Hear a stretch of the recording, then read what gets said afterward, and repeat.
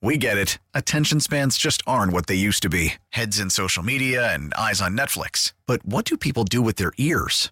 Well, for one, they're listening to audio. Americans spend 4.4 hours with audio every day. Oh, and you want the proof? Well, you just sat through this ad that's now approaching 30 seconds. What could you say to a potential customer in 30 seconds? Let Odyssey put together a media plan tailor-made for your unique marketing needs. Advertise with Odyssey. Visit ads.odyssey.com.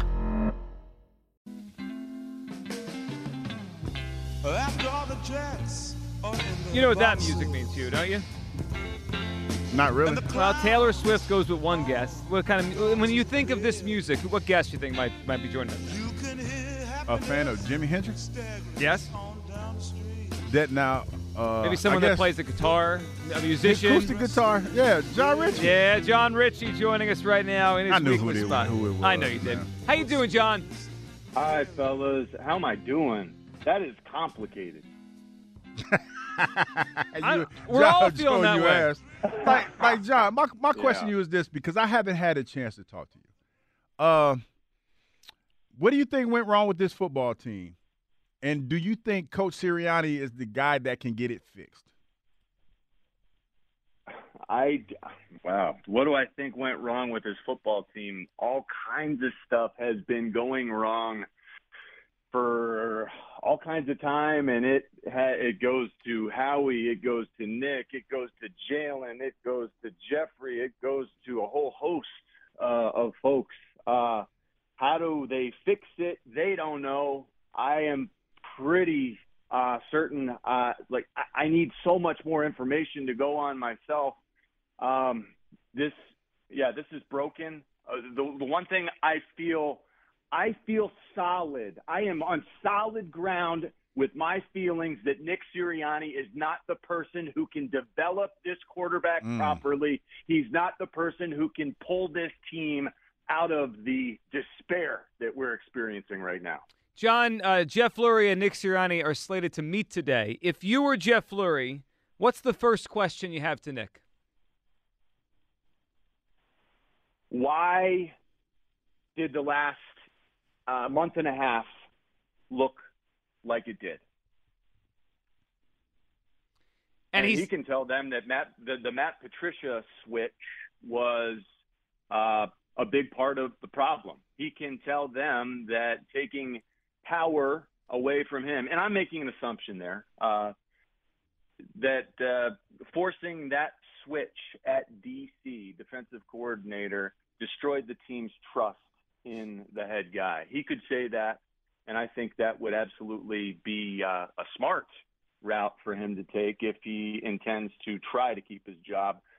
As I stated earlier, I do not want him to keep his job, but I think that would probably be a smart way to go. John, of all the things that went bad, the one that's the most egregious to me is how the offense never seemed to have answers or adjust. And I understand Jalen Hurts was playing banged up this year, so some things may not have been part of his arsenal this year, mostly his legs compared to the last first couple of years of his career here in Philadelphia. But I just keep going back to Monday night and the Giants game before that. We knew it was coming. We talked about it all week. They knew it was coming.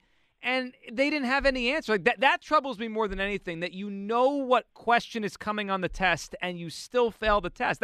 That's egregious to me from an offensive, a coach with an offensive background, John. No, it's incredibly idiotic that we didn't have a blitz plan against teams that blitzed.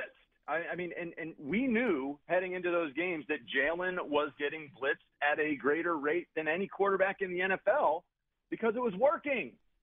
All you got to do is diffuse that, hit a few big plays. Everyone talks about these big plays all the time. Hit your head on the goalpost with a big run as you gash a blitz, or go over the top of, down the seam to Dallas Goedert, gash them right through the middle, and they won't blitz you as much. I promise. We failed in design and we failed in execution. I would say Nick Sirianni failed in motivation. We've been flat for 2 months. This team failed at the connecting part that I've been hearing about nonstop. The connecting, it felt like everyone was disconnected by the end of all that. And my biggest worry Joe and Hugh, is that Nick Sirianni has lost the ability to discipline this team. You know, that he's now walking on eggshells with these players because they've lost respect for him, and in part because the team made it impossible for him to be respected properly by the Sean Desai, tear the carpet out from under you. And again, I'm speculating here. Did the players, how did they feel about the Desai move from defensive coordinator? I think that is something that they should have considered before the move, and now it's all hindsight is 2020, but it's just a mess. With that being said, John, we've had some veteran guys, weigh in on how they feel about Coach Sirianni and things of that nature. How much would you let their decisions or their endorsements of Coach Sirianni factor into your decision about keeping him? Look, I love Fletcher Cox, the way he played this year, and Jason Kelsey, but it sounds like, they're not going to be part of the group of players who are coached by the guy. Those guys always tend to say the right thing, and I think they continued to do that on this occasion. It falls flat to me. It's lip service because I watched the product on the field, and I don't think that this coach is respected properly by the team itself. And I'm really confused and concerned by this whole play calling thing. Like, is he calling them? We get it. Attention spans just aren't what they used to be. Heads in social media and eyes on Netflix. But what do people do with their ears? Well, for one, they're listening to audio. Americans spend 4.4 hours with audio every day. Oh, and you want the proof? Well, you just sat through this ad that's now approaching 30 seconds. What could you say to a potential customer in 30 seconds? Let Odyssey put together a media plan tailor-made for your unique marketing needs. Advertise with Odyssey. Visit ads.odyssey.com. Is he not calling them? Was he supposed to call them initially? I know initially he was calling them and our offense looked horrendous, and then that got taken away, and Shane Steichen did a wonderful job. But now it's like no one wants to claim that they're calling the plays. Now it's like Brian Johnson, maybe he's calling them, but Nick says sometimes he calls them too. He just makes sure he doesn't yell, "No!" in the microphone too loud as he's trying to overrule Brian Johnson's calls. Like, I don't know. None of this makes sense. If you're an offensive coach who's calling plays, you should be proud of that product that you're putting out there on the field. This is your chance to put your signature on something bigger than yourself. Like, that offense, you can make your own. Why don't these coaches feel like they've got, excitement and ownership with the offense that they're putting forth on the field? Nothing could be further from the truth. Well, and John, you think about the teams that look like they have the most upside now and in the future. I mean, it's Shanahan with his offense, and it's McVay with his offense, and it's LaFleur with his offense, and it's all over the place, and we don't have that. So, John, let me ask you this, because you mentioned a couple things there, the offensive stuff and then also the locker room discipline stuff and making sure your roster is where it needs to be. John, if they do go on a coach search next week, and we don't know yet, we're on Sirianni Watch today here on WIP, but if they do go on a coach search next week, what's most important to you? Because it is really an eclectic group of potential coaches out there. Bright offensive minds, Bobby Slowick, Ben Johnson. But then you have very accomplished guys on the other side of the football that maybe aren't offensive guys. Bill Belichick, Mike Vrabel. What would matter to you the most if they do have a coach search? Well, I love the idea of having a head coach who's an offensive genius, who's calling the plays, because you're never going to lose him. You're never going to get him poached. Ben Johnson, if he's a great leader and can fill that role as a head coach, I know my play caller will never be taken away from me.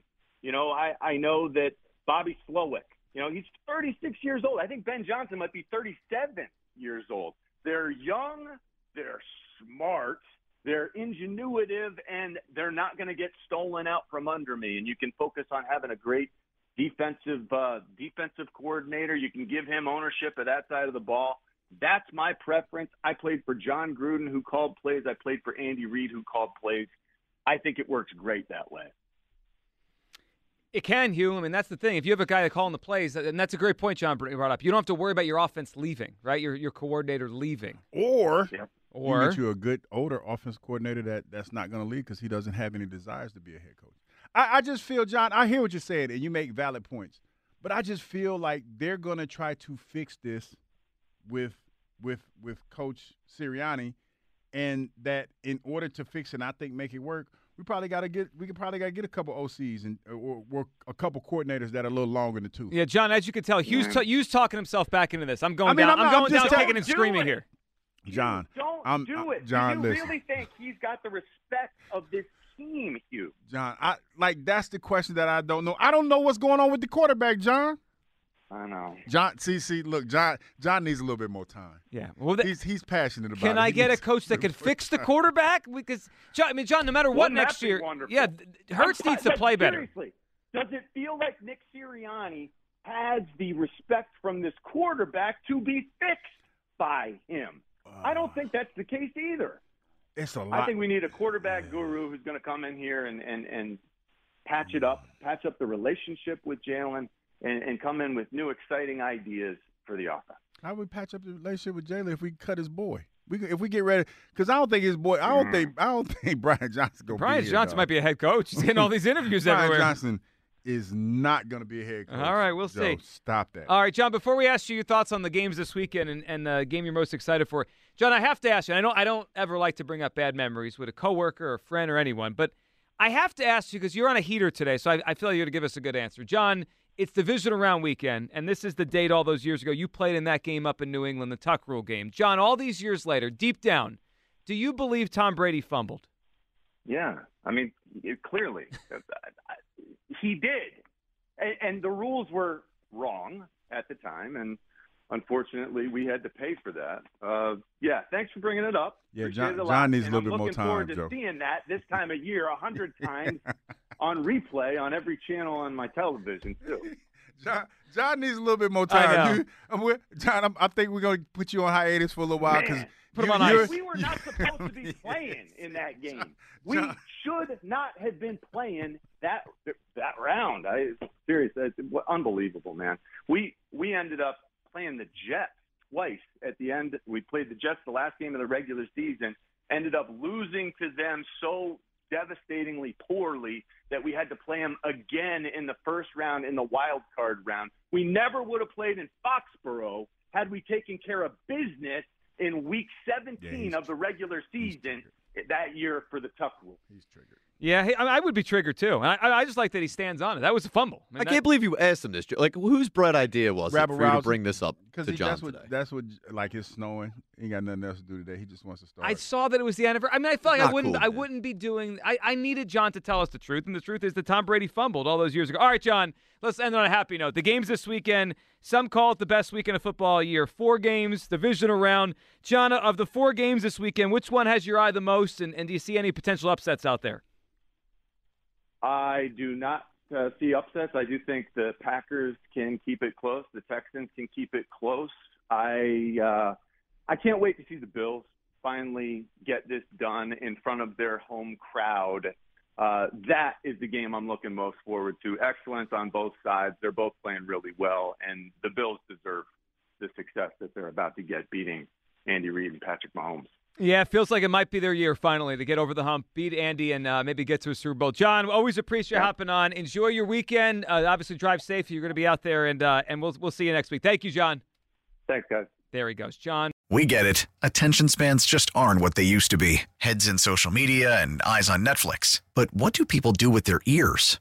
Well, for one, they're listening to audio. Americans spend 4.4 hours with audio every day. Oh, and you want the proof? Well, you just sat through this ad that's now approaching 30 seconds. What could you say to a potential customer in 30 seconds? Let Odyssey put together a media plan tailor-made for your unique marketing needs. Advertise with Odyssey. Visit ads.odyssey.com.